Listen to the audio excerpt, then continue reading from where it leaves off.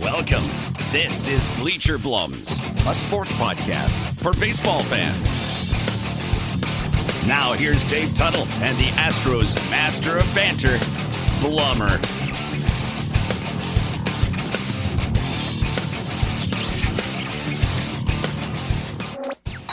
That was the best in show we just had, dude. Friggin' the pregame. The green room is where it happens on Bleacher Plums. Let's share the green room stuff. No. Yeah, we should just hit record the second we get on because we have such a good conversation before we get going. But the bleachers are open. It's official.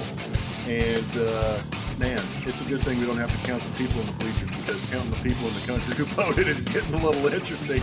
It's the day after the election process. We're still in the middle of trying to figure out who won the presidency. But one thing I can guarantee is the good old Bleacher Blums are going to always welcome you in no matter what color you're wearing.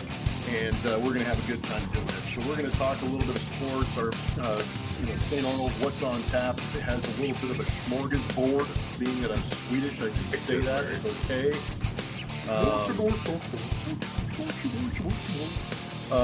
We got a little bit of free agency ideas. Some manager news came out in baseball, and the Mets have a new owner, which might affect free agency for them, not anybody else. But it's kind of news. I don't know. What else is going on? The season's over, and it was kind of a lackluster end of the World Series, but that's what I've got on tap. Brought to you by St. Arnold. My boy Tuttle, how we doing today, brother? Doing fantastic out here in SoCal, my friend, and I'm in a blue state, and you're in a red state. That's appropriate for the T-shirts, but I had to go red today. Yep. We don't know what's going to happen, but you can draw your own conclusions. That's because you probably already had like 3 workouts, went through 3 shirts, and you're sweating your brains out. And here you are looking. My blue shirts perfect. Are all taken care of. Yeah, things are well. Things are well, and it is weird to have the World Series over. I kind of as much as we like to kind of get away from calling this a baseball podcast, obviously it's baseball heavy. We have a Masters preview coming up next week, and we've done some golf podcasts, but a 60-game season and a kind of an anticlimactic World Series kind of is like a little bit of a downer, wouldn't you say? Yeah, it was. I mean, and you're kind of in that lull too, especially when the World Series is over and then you get to some of those football games that we had over the weekend. And I don't feel like, the Pittsburgh-Baltimore game was awesome just because it kind of reminded you of what we like about football when it's just smash mouth, good defense gets scored on, and then the offense comes back and scores on another great defense, and you see guys making some great plays. But other than that, the Sunday night game was an absolute – was it the Sunday night game that was the Cowboys and Eagles? Yeah. Oh, man, what a shit show. Was it? Oh, yeah. Was that Cowboys or Monday night? I don't even know what Monday night football was. No, that was Sunday night. Monday night was I needed that to win. So the Giants. Oh, the Giants. That's right. Yeah, Giants. And Tampa Bay, and the Giants covered. I had a really good betting week again. And, there you go. Yeah. That's something we haven't talked about in a while. We haven't talked about that or Tuttle quote of the day. I've just tapered off. I got to get back on that stuff. Tuttle quote of the day. But the Eagles covered for me. It was I had the Eagles minus 8.5. And it was what? It was but it was 9-7, then it was 15-9, and then they let that fumble stand, which, oh my gosh, that was the guy was down and he had it, and the ref's oh no, that he's down by contact. Nope, touchdown, they're going for 2. I'm yes. I mean, that's how you cover, right? You need plays like that. Exactly. And by the way, since I know you're a SoCal guy for the most part, I turned the Chargers game off when it was 30-10 and didn't even pay attention to it. Didn't even I had a Bronco on my fantasy team, so I was but I didn't look till Monday morning. And they're the Chargers gave up another lead. It was 31-30. They scored 21 points in the fourth quarter, the Broncos. Unanswered. Dude, Anthony Lynn, and this has nothing to do with, whether you hire enough, African-American coaches or other coaches in the NFL. I mean, we just talked about this with baseball. You got to get results, baby. And they lose one run. It's true though. It feels like it's like a field goal. It's not one possession. It's a field goal. So they lost to the Saints on the doinked field goal. Then they lose to this on an extra point. But it's every year. I mean, whatever the culture is, this has been 4 years running. Yes. How did they give up 3 touchdowns in the fourth quarter when they had only given up 10 points? And I know they've got a couple of injuries, but what's kills me is Herbert? No, He's No, 1-6. but that's it's the like, thing that is you guy's sat awesome. there. You sat there for 3 quarters going, "Oh my gosh, we've got the next John Elway," Yeah. and then all of a sudden you're going, "How did we? My quarterback just got 25 fantasy points, but my team just lost by 1." You're going, "How in the heck does that happen?" They actually have 3 decent running backs, surprisingly, but I know that they, a couple of injuries on defense. But there's got to be a way. There's got to be a format. There's got to be a scheme that you're able to figure out a way to keep the Denver Broncos from going out there and scoring. It blew my mind, but it's just. Did you watch that game, by the way? Yes, I meant to ask you that instead of. I was like, I turned it off. It was 30-10. I was like, this is Drew great. Lock in the first half couldn't complete a 3-yard pass, and all of a sudden he's moving these guys down the field. But Philip Lindsay had a hell of a day running right through that defense. But I mean, letting Drew Lock go out there, run around, and beat you like that was amazing to me. I don't have an explanation for it, but I wish the defense. But I feel like that's, like you said, the last 3 or 4 years, being a Charger fan, is watching them do well for 3 quarters, and then their second half is like they kind of pull off a little bit, pump the brakes, and say, "Okay, I hope they don't beat us," and they end up losing. Well, I mean, we've said this before, but they always talk about the prevent defense, right? It prevents you from winning. I mean, that's what it looks like the Chargers are doing.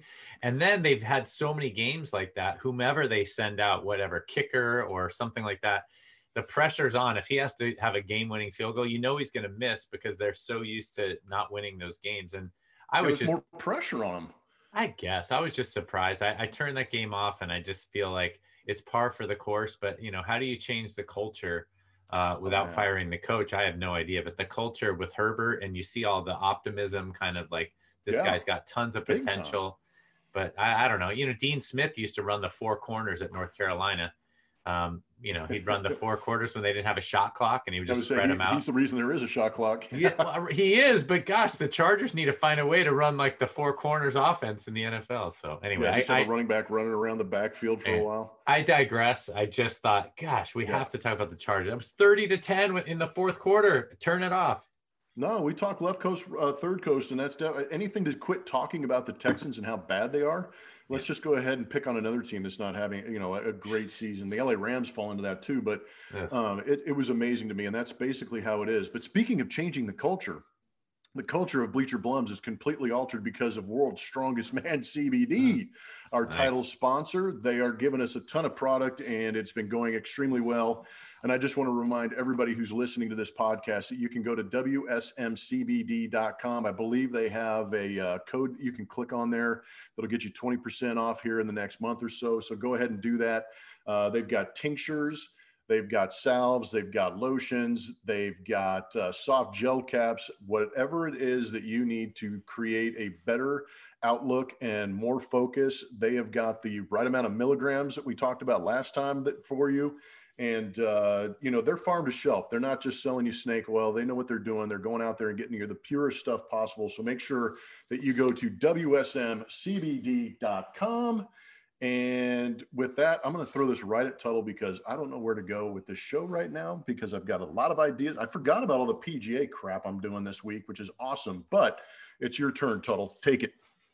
Yeah, so I wanted to talk about the Tony La Russa hiring AJ Hinch and Alex Cora stuff. So do we have any thoughts on that, Blum, or no? I was just going to ask you, did we predict any of that? Did anybody predict any of that? There is no way I saw the chain of events happening the way they panned out for the White Sox. No way.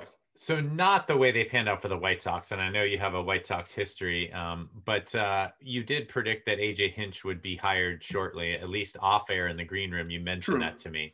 And I think that's probably fairly predictable. Tony La Russa, I mean, we talked about the article. I sent you an article from Michael Bowman from The Ringer. And he just talked about why Tony La Russa is the wrong hire for White Sox and the modern Major League Baseball. When we talk about analytics and we talk about the eyeball test, we should be getting more progressive. And I personally, without having any inside knowledge, feel like this is a move backwards or a step in the wrong direction. And I did say this to you, and I will say it on air.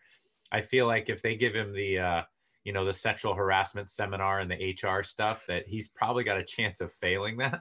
But they may give him some special dispensation. I know he's an attorney somewhere, or he has a law degree, I should say, not an attorney. Well, he probably got it in the 50s.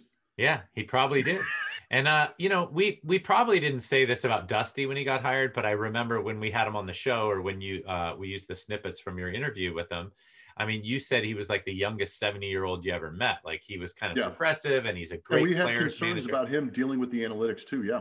Yeah, and we did. But guess what? I mean, he had a pretty good year. I mean, for taking that team with no pitching as far as he did. And I mean, you were around him before as well, but Dusty Baker is a man of the people, and he's got his ear to the ground. I do not feel like Tony La Russa. Way more upright and probably more respected than Tony La Russa for a lot of reasons. Yeah. Well, you mentioned something, and the article touched on this too, and I don't know if you're allowed to expand on it. You and I know the general manager for the White Sox, not like we have any sort of like bat phone in the office, but the article touched on the fact that they hired Tony La Russa kind of the similar way to how they hired Albert Pujols. They signed Albert Pujols, right? The GM is negotiating with him, and the owner says, give him whatever he wants, and boom, you're done. It kind of sounds like the Tony La Russa hiring went that way. And wouldn't you, I mean, let's do the hypothetical, as a player or a manager, as somebody involved with an organization, if there's a lot of tension at the top and some conflict, I mean, I don't think that bodes well for success. So I'd love to hear your thoughts on that. Well, I mean, there's an obvious chain of command. It goes from the manager to the general manager to the owner, and there's got to be an open line of communication. And hopefully it's a good communication. It's a conversation that you can have where you can disagree and get those things out of the way. And to be, fully open about everything is my idea of what the White Sox were doing was very similar to what the Astros were doing when they built their club into a championship team. Sign stealing scandal aside, just the way they drafted, the way they picked up waiver claims, the way they made trades, the way they signed free agents, it was very similar to what the Astros were doing. And I know that Kenny Williams, the president of baseball operations for the White Sox, used to be the GM, handed the reins over to Rick Hahn.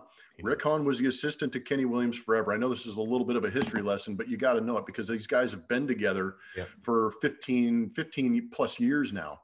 So Rick Hahn is now the GM. Kenny Williams is now head of baseball operations. So you would imagine they have a rather close relationship, having worked together for a long time. And then Jerry Reinsdorf, who has owned the Bulls and the White Sox since, my gosh, who knows when, since their existence, it feels like. Now we move into an opportunity where Rick Renteria gets fired. The White Sox have a contending team, very similar to the 2015 Astros that kind of surprised everybody. And they have a managerial vacancy in an analytic, very well-built team, young, talented, aggressive, hungry, flamboyant, if you want to use the word, with the, bat flipping and the trash talking.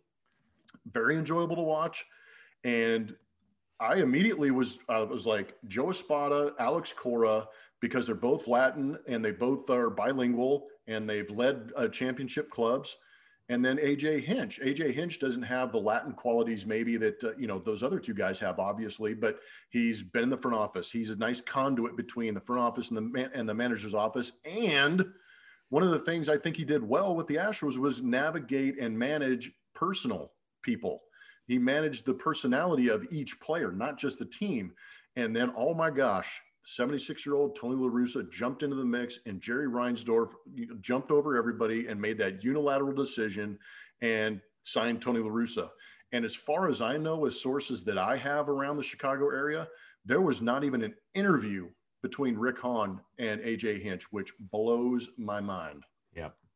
Yeah, I mean, I don't know what they're going for, right? I mean, Tim Anderson's one of my favorite players in Major League Baseball, and like Luis Robert, their center fielder. He's probably going to win Rookie of the Year. Dude, these guys are good. They're good. And Giolito had a couple good years in a row. True. I mean, like they're really starting. They're kind of like what the Astros were, as we said. Like, maybe veteran in that he's been pitching well. Yeah, man. 3 or 4 years ago, and I just feel like, I mean, what that article from Michael Bowman again, I'll just, I give him credit. If anybody gets a chance, we can maybe attach it in the notes to the, on YouTube or the podcast. But I mean, you got to read the article because I think it kind of covers all the bases, and it's really unique in this day and age when we do talk about analytics. I mean, if you want to know something, you could just get on Google and figure it out.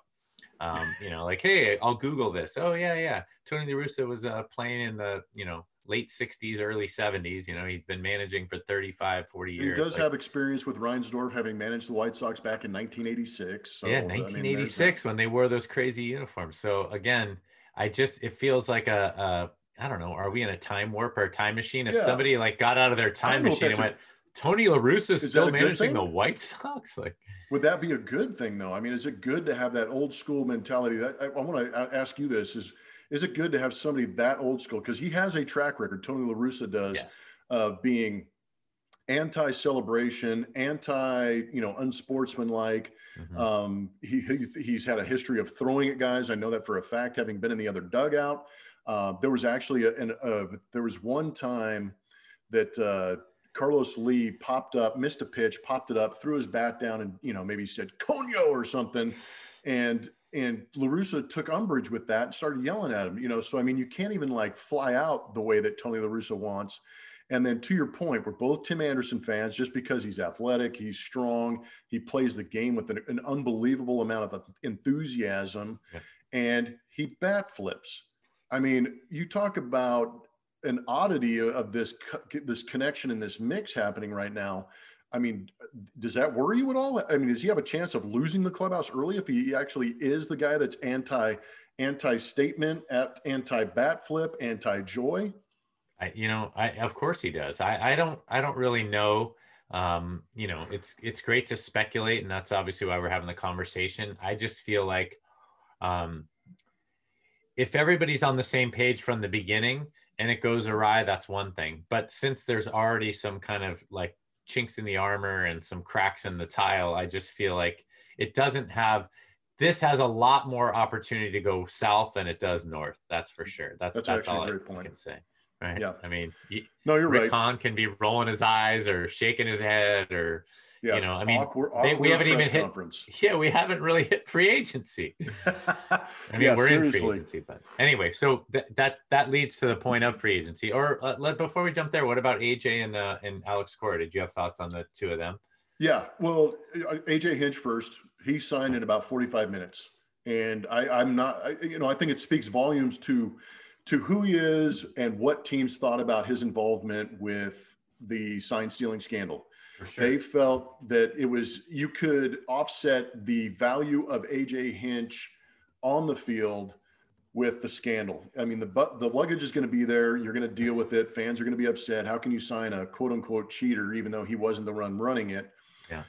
And put him in there. But I think it speaks volumes to AJ Hinch. And, the interesting thing about him getting hired so fast and being the first, one of the names in the White Sox conversation, one of the guys in the Detroit conversation is, if you're an Astro fan, are you a little remorseful in the fact that you let them go so quick, in Jeff Luhnow and AJ Hinch? Because, there's an interview on a podcast called The Edge. And I think the guy's name is Ben Ryder.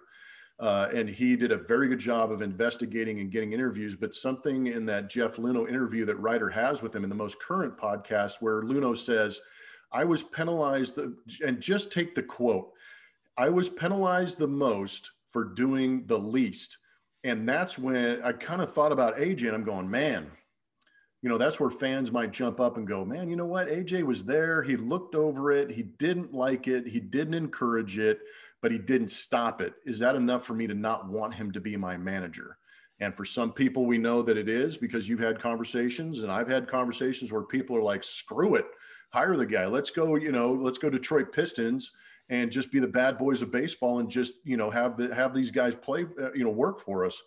But it was kind of interesting, but it doesn't shock me that he got hired so quick. He's a value, and he failed. He admittedly failed. We had conversations about this. He admitted that he was overwhelmed in Arizona when he got the job at, in his late 30s to manage. He failed at that, made the adjustment, came to the Astros, did a phenomenal job, obviously had the issue with leadership. I believe that he can make the adjustment and be a very good manager again.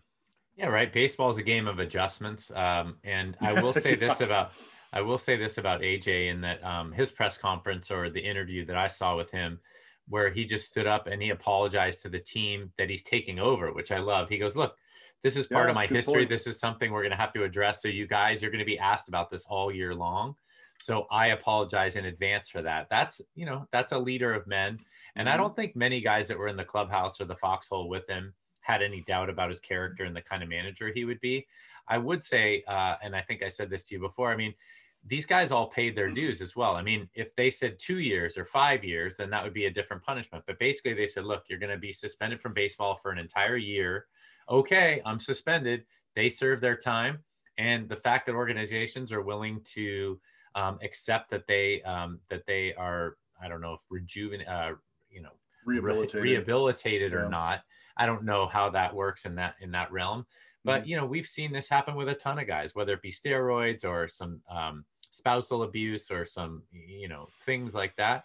If you're going to help the ball club win and you know, these are multi-million-dollar businesses and you want the best people in the right places, it can't be surprising to people, whether you agree or disagree. It can't be surprising to people that AJ Hinch got hired,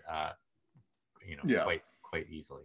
No, I'm with you on that. It's kind of funny that we talk about the sign stealing scandal and we just kind of glossed over. You got to read this article that Tuttle is talking about in the Ringer because, and I'm going to add it to the show notes. So when you download this podcast, we will have it in the show notes if you click on details. And it was kind of interesting that we talk about the sign stealing scandal, yet we completely glossed over all of La Russa's issues. You know, it was a Blackjack McDowell that came out and said, oh yeah, in the 80s, we had a guy flashing lights on the scoreboard to tell us what pitches were coming. Right. And then you go through, oh my gosh, the steroid era, you know, that's a whole nother realm of cheating. And he was, you know, he led the team of Reuters that went out there and won him a World Series championship. So he's got his own baggage going with him. And some news that came out over the weekend that we just found out today is that the Boston Red Sox had very quietly brought Alex Cora back for an interview. And I'm wondering if that sets up for him being reunited with the Boston Red Sox, which seems absolutely feasible because, like you said, he has paid his dues and he is back in the market. Well, and didn't the Red Sox, when he took over, they were, you know, they won the World Series when he took over. So you get either a choice of having under a cloud of suspicion and cheating. But either way, they won a World Series. Wasn't it doesn't Joe Kelly matter on that team? Ooh, hey, interesting. Mookie Betts? Yeah, I don't know. Just saying. I love it, Plummer. I love it. My point is, if he wasn't well respected in the clubhouse and they didn't feel like he could come back in and them go, all right, Alex, you served your time and now you're rehabilitated. We're all rowing the boat together here. If they didn't feel like that was possible, they would not have brought him in. Yeah. So again, we're in this spot where we have this vision of the way we want the world to be. You know, I don't know if it's Nirvana good timing for that comment. Yeah, right. It's like, oh, I want it to be like this and I want it to be like that. But you know what? These guys are baseball guys. And I said this on the last podcast. I want to reiterate it. I went golfing with a buddy of mine about 2 weeks ago, and he's not a fan of the Dodgers either. But he's like, man, he goes, I want the Astros to win the World Series this year and just shut everybody up, you know? I mean, he's not an Astros fan either because, as you pointed out, we can read that Tony La Russa article. There was some sign stealing stuff. Blackjack McDowell's come out and said that. Guys have been trying to steal signs and gain an edge since, you know, Ty Cobb and Honus Wagner were wearing, you know, metal spikes. Like, yeah, exploding head cat or whatever emoji. But I mean, come on. So we do, and I know this is where we sound like, all right, these are the baseball players and that's the rest of, you know, society and fans. But, you know, if you're a fan of a team and the other team is, you know, supposedly had cheated, then you're just going to keep beating that drum and beating that drum and beating that drum. And that's not what players think about because, you know, and maybe the Dodgers were pissed off, but I guarantee you the reason the Dodgers were frustrated is because they try and steal signs the right way, right? I mean, technology was brought in, but I'm serious. But they didn't do it as good, yeah. Yeah, right. But they're not like, we would never steal a sign. That's not baseball, right? There are ways, like we said, kind of the unwritten written rules, like there are ways to do it. But I think that's the fans get mistaken, like, you know, they're just doing it fair and square. They're just hitting a 98-mile-an-hour fastball without any sort of help at all. And it's like, well, I mean, there are a lot of nuances to the game. There are a lot of little tips and tricks. And you and I mentioned this before too. Eduardo Perez would sit in the dugout and he would try up, got him. Yep, I got him.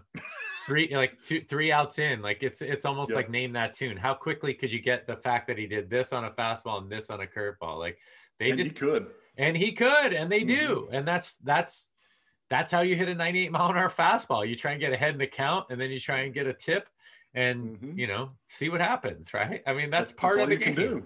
Yeah, that's all you can do. You're looking for an advantage. These guys are throwing 100 miles an hour. If I can see when the guy's glove is moving, or if your catcher's an idiot and won't change the signs every pitch or every other pitch, then that's on you guys, because that's the cat and mouse. That's the adjustment that doesn't get talked about with the sign stealing for me, is that, and I think John Smoltz actually said it on one of the broadcasts, or, in previous years, is, I understand that everybody's frustrated with it, but if I know a guy's got my signs, guess what? It's up to me to change my signs to confuse them.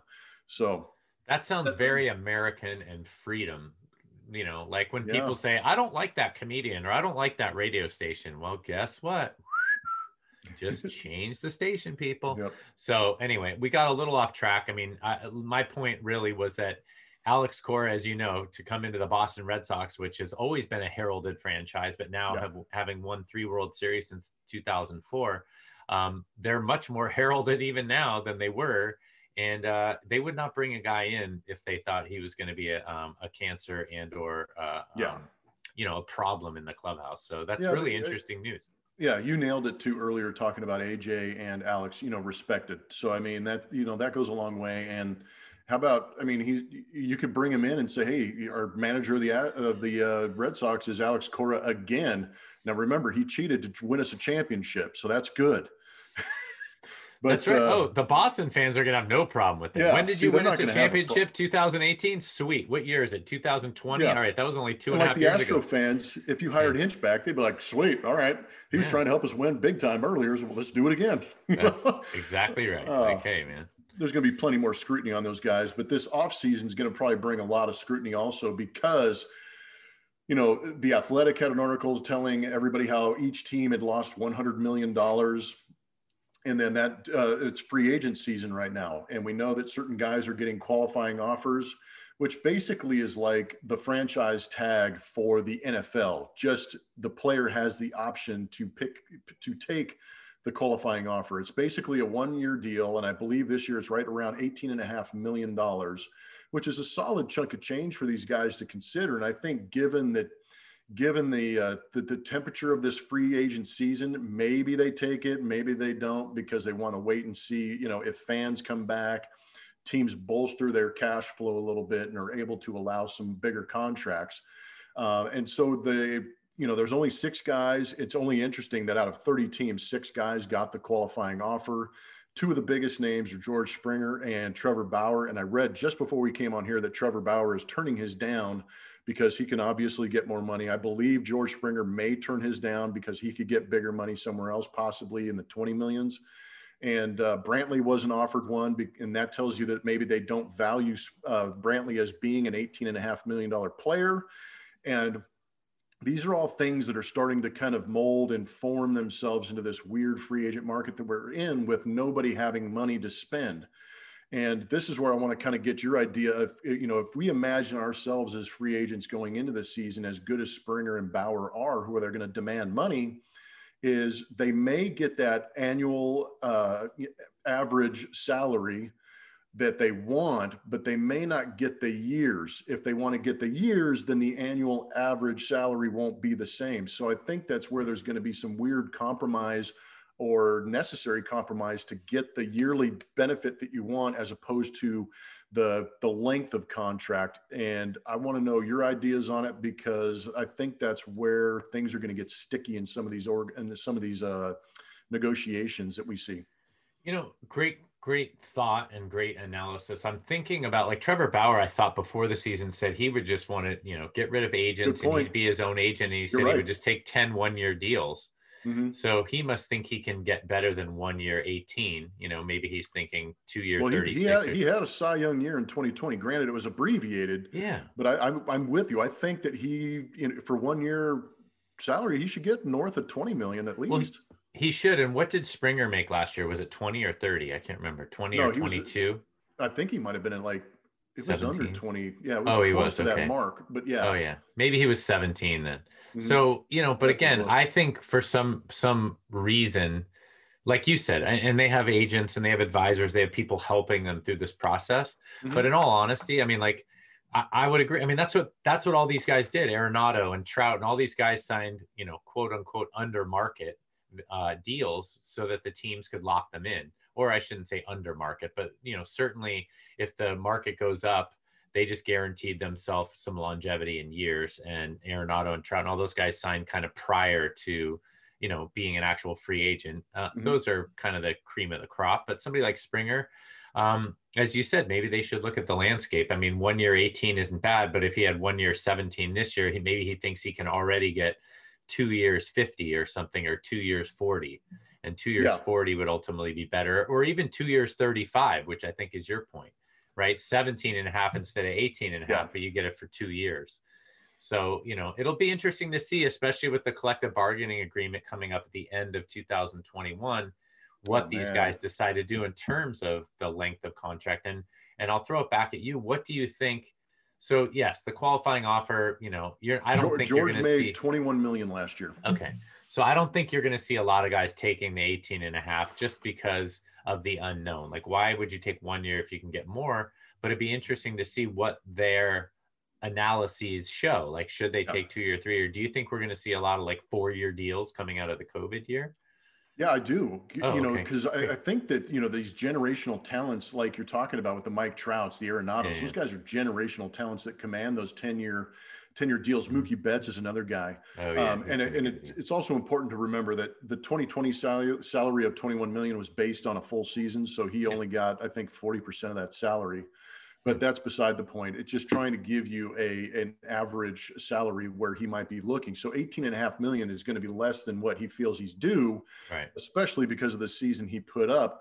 And that's where I was kind of leading is I do believe that you're not going to see that team step up and say, okay, we're going to give you 7 years and $155 million, where you're like 25 million a year. I don't think that either one of these guys is a $30 million guy that you're going to get Garrett Cole type money. Yeah. But I do believe that they're a $25 million type guy. And are they willing to take, 4 years, 100 million, 4 years, 120 million? Where is that number for those guys?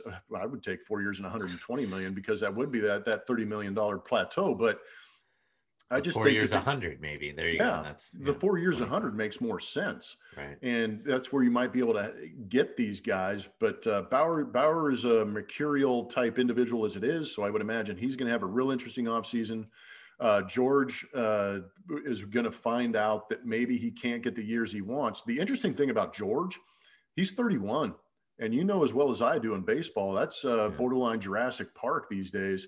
So if you're going to get that, 6-7 year deal that puts you into your 37, 38-year-old year, that's when you start to see regressions, and some of the analytics don't point in your direction. So I think that's where it kind of behooves George, or somebody like Steve Cohen for the Mets, who just bought the team, has a lot of cash on hand, didn't get hit by last year's COVID crisis, and might be able to go after George and offer him that contract that brings him to somewhere that's close to Connecticut, where George grew up. That's some good analysis right there. And I would agree with you in that I think George's age is going to come into play here. Trevor Bauer probably has 10 more years in the big leagues, forget good injuries point. And all that stuff, but he's got 10 more years. He can take a couple 1 year deals if he wanted it. I mean, elite pitching is hard to come by. We saw the Astros thin out quickly this year, so he's going to get paid. But I like your point about Springer. I really do. 31 years old. I mean, he's not going to get a Pujols deal like the Angels got, but he's got, if I were him and I had some value in the market, I'd be looking at 4 or 5 years for sure. Yeah. Even if that's below 100 million, if it comes in at 75, 85, 95 million, but because like you said, he was 21 this year, 31. His year was good. What? No, 21 million was the salary. Million, yeah, sorry. Yep. 31 years old. So if he comes in at 22 for 4 years, that's 88. I think if he gets north of 85 million for a 4 or 5 year deal, that'd be really hard to turn down at 31. And honestly, I know that they, this better than I, the union and people like that get involved. And what can you have? They do. But dude, 80 million bucks and you're 31 years old, you'd be pretty good for the rest of your life, I think. So yeah. I know it's not about setting that up, but that's certainly something you consider if you're going to be like, well, I don't want to sign for 27 million a year. I want to get 31 million a year. It's kind of like, at this age, you have to, as you said, the analytics come into play, the regression, maybe if he gets a 5 year deal, you got to think he would take it. I agree. Here's my call. He's going to go to the Mets, 4 years, $120 million. They're going to give him the money he wants. Oh, they're going to give him 30. Wow. I was thinking, and I haven't done as much research as you, but it just kind of hit me. I was thinking about it. I'm like, dude, that guy's George Springer. If you can get fans in the stands, he's going to put butts in the seats. Oh yeah. And they have a decent base. That team is decent. They do. They're looking for an uptick, man. And he would bring it. Yeah, he would bring an uptick, that and a pitcher, right? So you add somebody to the Cy Young, DeGrom, and now you've got Superman back. Get Syndergaard back, Thor, man. Dude, they could actually, you're right, make a dent. Wow. So the 120 million looks better there. I could also see him, shocker. Maybe we touched on this a couple of weeks ago off air, but I could see him following AJ somewhere, at least some of those guys following AJ Hinch. True. So if he's a free agent and Detroit isn't going to come in at the 4-year, $120 million and the market kind of shakes out and Steve Cohen doesn't follow Jeff Blum's advice, then, but then, maybe he takes 85 or $90 million for, a 3 or 4 year deal in Detroit. And that looks pretty dang good too. And AJ knows what kind of guy he's getting and vice versa. Yeah. So those are the two good spots, I think. Yep. And that's just a brief outlook on the free agent market. That's pretty much all I had as far as baseball news. Tuttle, what are you going to say? Do you got anything to say? What'll Tuttle say, man? I wish I've had a lot of substance to this. I will throw a what'll Tuttle say at you because I wrote down a note a couple of weeks ago, but I was watching Joe Buck and Troy Aikman call a football game, and I stepped out of the room for a bit. And I really we've talked about this. I mean, Jim Nantz and Tony Romo, man, if you can get Tony Romo, he is so money. It is so crazy how good he is. So money and you don't even know it, baby. That's right. But I don't even know why other people don't do the analysis the way he does. I listened to Jonathan Vilma, the Saints guy. I watched the game this weekend. I think it was the Rams game, which was terrible. I'm not even a Rams fan, but that was pretty ugly. Anyway, I digress. He wasn't great. Tony Romo's great. And I really like Troy Aikman and Joe Buck, and they have a good rapport and all this stuff. You got to close your eyes, fans, any Bleacher Blum person, and listen to Troy Aikman. He sounds just like John Madden. Just like John Madden. It's hilarious that you Has say anybody ever have heard that? Is this like a known thing? Because I had no idea. And I close my eyes and I leave the room, and Aikman's like, yes, well, he wouldn't have made that football play if he wasn't playing football. And you're like, I was like, oh my God, that was John Madden. Like, oh my gosh. I mean, everything he says is like, yes, when they line up in twins, they're going to run it. And it's like, and boom, he ran it, and you're like, what? It is so crazy. So why are you laughing? I need to know. Is it because I missed the boat on this? Is this a common theme? Okay. No, this is spot on because it was one of those plays. I was watching the same game and all of a sudden he goes, I think somebody got squared up and just knocked out. He goes, that was a football play. And he goes, he kind of gave that Madden laugh. And I went, oh my gosh, dude. I go, I've heard that before. And that right there is football play. But even the sentence, that was a football play. Like, what does that mean, right? So if you played EA Sports at all, right? You played it on your, Madden NFL on your PlayStation. I mean, just plug in Troy Aikman. So folks, I want to hear some feedback and tweets regarding that. I'm going to listen more closely. I could not get it out of my head. And that was like in the second quarter. And by the middle of the third quarter, I'm like, I'm listening to John Madden Light or John Madden the Second. It was crazy. You are. So you got the same impression. That makes me feel better. I thought when you were laughing that I missed the boat. Like this is something that's been going around social media. Dude. Oh my gosh. That's what made me laugh, man, because he chuckled a couple times and I'm like, I think he's gargling on his spit. And all of a sudden it was like, dude, that was John Madden. Yeah. And I'm glad you called it out because I couldn't put a name to it. When I heard it, I'm like, God, that sounds really familiar. And it's cracking me up because he was like, he just slammed his helmet into his chest. That's a football play. And I was like, oh my God, John Madden's calling the game. Or it's like, boom. And there, he hits the hole right there. And you're like, what? That's where you got to hit it. You got to hit that hole. The hole opens up and you got to hit the hole. How many times are you going to say hole, Troy? It was amazing. So there you go. That's a brief what'll Tuttle say. I wrote it down a couple of weeks ago and I'm like, Troy Aikman sounds just like John Madden. So. That's a great call. Call of the day. Oh, man. Yeah. As far as what I've got. Please, give us a blast, Blummer. My only blast is that I am nervous as hell. And today's Wednesday. You won't hear this podcast for a day or so, but I will be well into my PGA career as a starter. And what this entails is, as far as I know, because I haven't been given any official instruction yet, and I'm sure I'll get it about 10 minutes before the guys hit the tee box, is that I'm going to be on the 10th tee, as you know, in the PGA. They will let guys go from the first tee and the 10th tee in order to get everybody to get their rounds in. Get everybody get off. So I will be on the 10th tee announcing the groups as they tee off. And I've gotten my list of golfers. Let's practice. And that's the thing, is I have been practicing, and I have gone from here's group 1 with the 1:10 p.m. tee time for the Vivint Houston Open. On the tee box will be Keegan Bradley, or I've been. Next on the tee box will be Dustin Johnson. I think the second one for sure. The second one. Now what's going to happen? Get your hands in the air, everybody. Come on, get your hands up. Dustin Johnson. Woo. That sounds pretty good, but I'm sitting there and I did that one time. I'm like, so I got a list of guys. I don't have my phone on me, but I got a list of guys that are coming through the 10th tee, and DJ's one of them. Keegan Bradley, it sounds Adam Scott, I mean, what do I just go Adam Scott? I don't know how to do this. And I want to know, what if I did go after him and say, lefty Phil Mickelson? Give me one. No, you just have to, ladies and gentlemen, come into the 10th tee box now. We have out of Southern California, Dustin Johnson. Like that. Yeah. Golf clap. Anyway, I mean, I think you'll know. The left side of the fairway. Oh yeah, then start commentating. Yeah. That would make it better. The 3-wood. I can't believe he's such a wuss.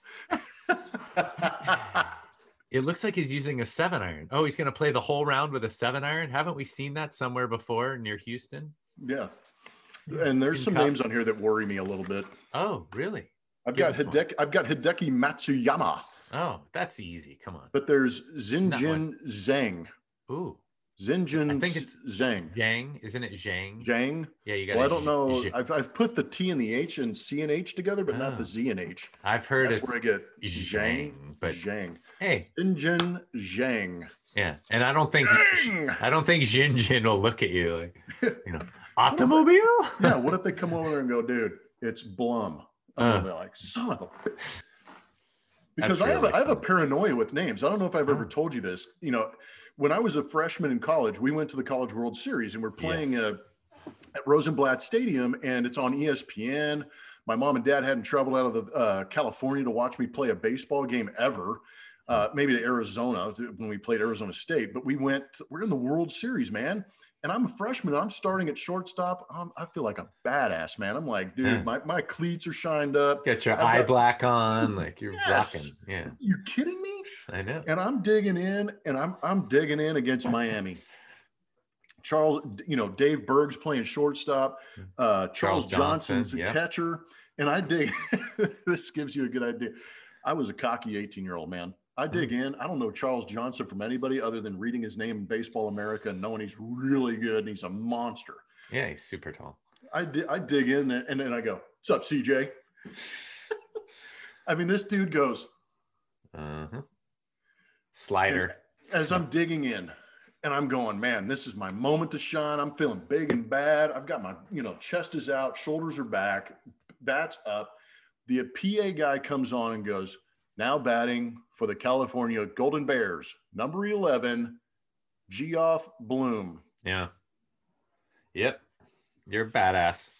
Full deflation. I went from here to, and that was, I went 0 for 6. Come on. You should have puffed your chest out and said, yeah, I'll show you Geoff Bloom.